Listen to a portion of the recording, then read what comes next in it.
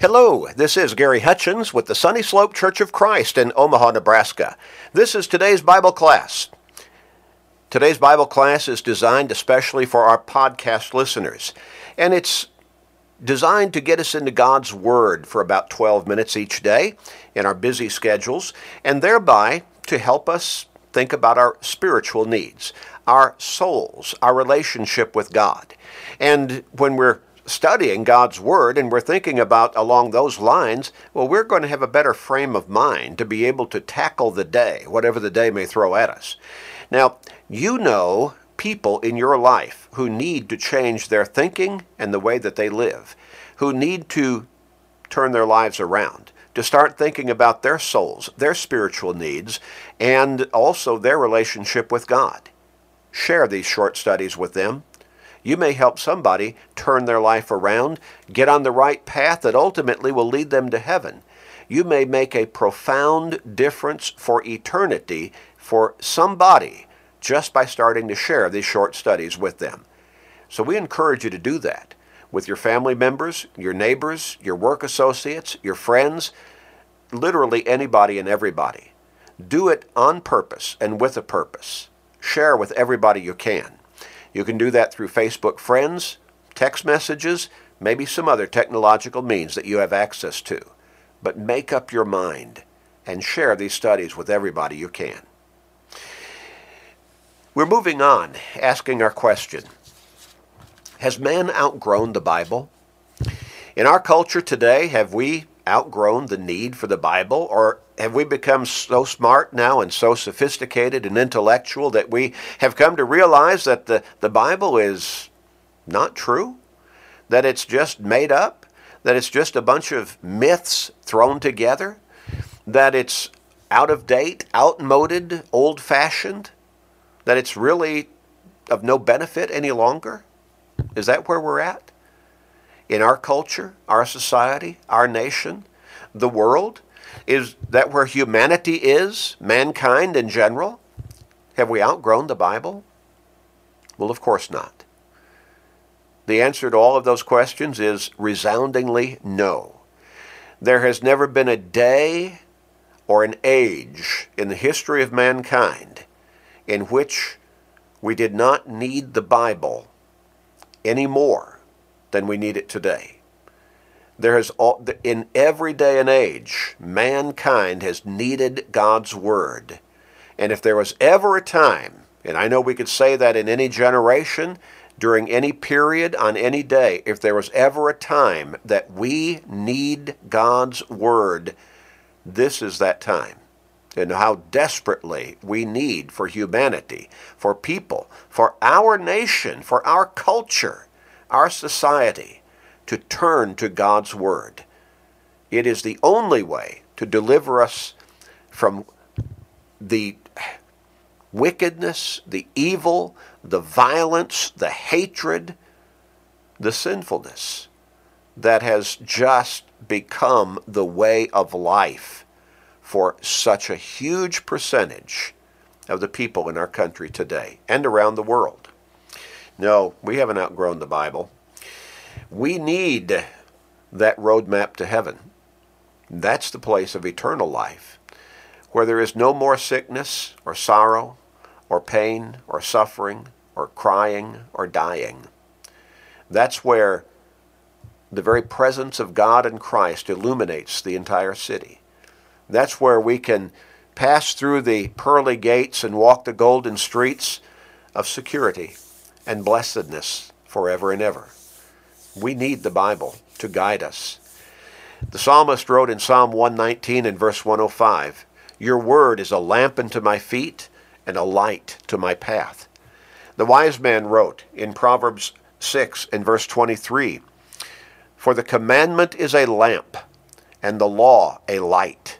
Reproofs of instruction are the way of life." We need the guidance of God's Word.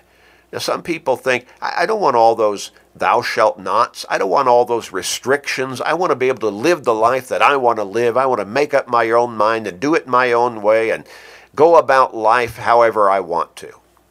Well, you can do that God does not make you follow him. He does not make you read the Bible.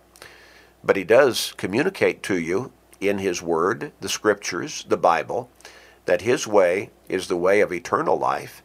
And that if you decide to turn your back on him and you decide to not follow the way that he has laid out for you, the best way that anybody can live with the greatest happiness and fulfillment and sense of achievement, and ultimately with the greatest hope, that's up to you, but you'll suffer the consequences of not having done so, of not having followed him through his word. The Hebrews writer wrote in Hebrews chapter 4 and verse 12, talking about the power of God to change lives. For the word of God is living and powerful and sharper than any two-edged sword, piercing even to the division of soul and spirit, and of joints and marrow, and is a discerner of the thoughts and intents of the heart. Oh yes, God's word, like no other book ever written, or any other philosophy that mankind has ever devised and taken up, God's word has changed lives more profoundly and more abundantly and more numerically than anything else that mankind has ever found on his own. Wherever the Bible and its teachings prevail in the lives of humanity, that place has become better. It's become better. It's transformed. We need God's word. We truly do. As much as, or maybe more so, than at any time in the existence of mankind. Life is not meaningful without God's word guiding us. The Bible is able to make us complete. 2 Timothy chapter 3 and verse 17.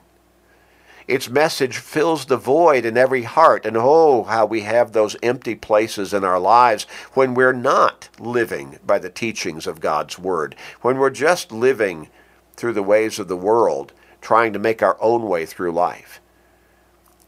Paul says God's word has the power of God unto salvation within it. Romans 1 and verse 16. It can translate us or transform us. It can move us from the power of darkness, of sin, into the kingdom of God's dear Son, Colossians 1 and verse 13. You know, an American skeptic visiting Africa one day came across a native of that land reading the Bible.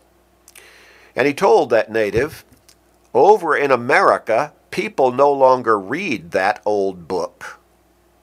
Well, he was certainly misrepresenting the facts. People read the Bible all the time. Maybe in his circle, people no longer read that old book. But it's interesting, the response of that native. After this American skeptic said, people in America no longer read that old book, the African said nothing for a moment, and then responded in broken dialect. This book teach me not to eat you. Was that a message? Was that profound? This book teach me not to eat you. I imagine that American skeptic was glad that that native African had learned that profound truth of humanity, of goodness, of righteousness, of godliness, so that he did not eat that American skeptic.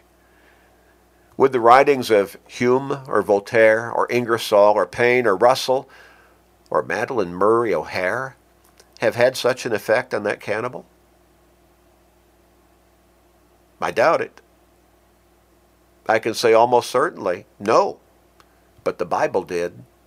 The Bible changed his way of thinking and his way of life. A stewardess came down an aisle asking what each passenger wanted to drink. Several in one row said, "Make mine a martini." Coming to the next seat, she noted a man with an open Bible. Somehow it seemed inappropriate to her to ask a Bible reader if he desired a martini, so she said, "Tomato juice, sir?" He later observed, "Now what other book could I have been reading that would have changed a martini into tomato juice in the mind of that person looking on. Robert J. Morgan relates the story of the Bible of the Bounty. The English ship Bounty, commanded by Lieutenant William Bligh, journeyed to the South Pacific in 1787 to collect plants of the breadfruit tree. Sailors signed on gladly, considering the voyage a trip to paradise. Having no second in command, Captain Bligh appointed his young friend Fletcher Christian to the post. The Bounty stayed in Tahiti 6 months, and the sailors, led by happy-go-lucky Fletcher Christian, enjoyed paradise to the full.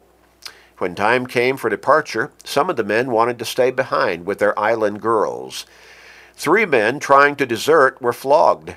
The mood on ship darkened, and on April 28, 1789, Fletcher Christian staged the most famous mutiny in history.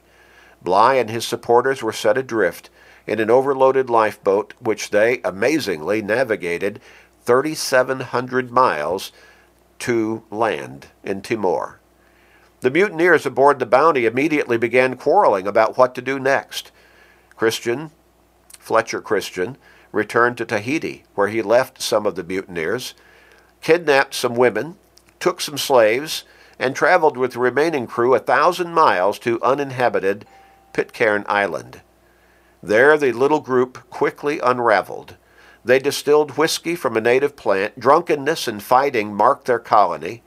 Disease and murder eventually took the lives of all the men except for one, Alexander Smith, who found himself the only man on the island surrounded by an assortment of women and children. Then an amazing change occurred. Smith found the Bounty's neglected Bible, and he read it. He took its message to heart, then began instructing the little community. He taught the colonists the Scriptures and helped them obey its instructions. The message of Christ so transformed their lives that 20 years later, in 1808, when the ship Topaz landed on that island, it found a happy society, living in prosperity and peace, free from crime, disease, murder, and mutiny. Years later, the Bible fell into the hand of a visiting whaler who brought it to America. But in 1950, it was returned to the island. It now resides on display in the church in Pitcairn as a monument to its transforming message. You see, that's the power to change lives, inherent within God's Word. And not just to change lives, to change cultures. Let's pray. Father, the world so needs your Word right now because it needs to change its culture. We pray for your guidance to make that happen through your Word. Please, your will be done, on earth as it is in heaven. Please forgive us, gracious Father. This is our prayer in Christ's name. Amen.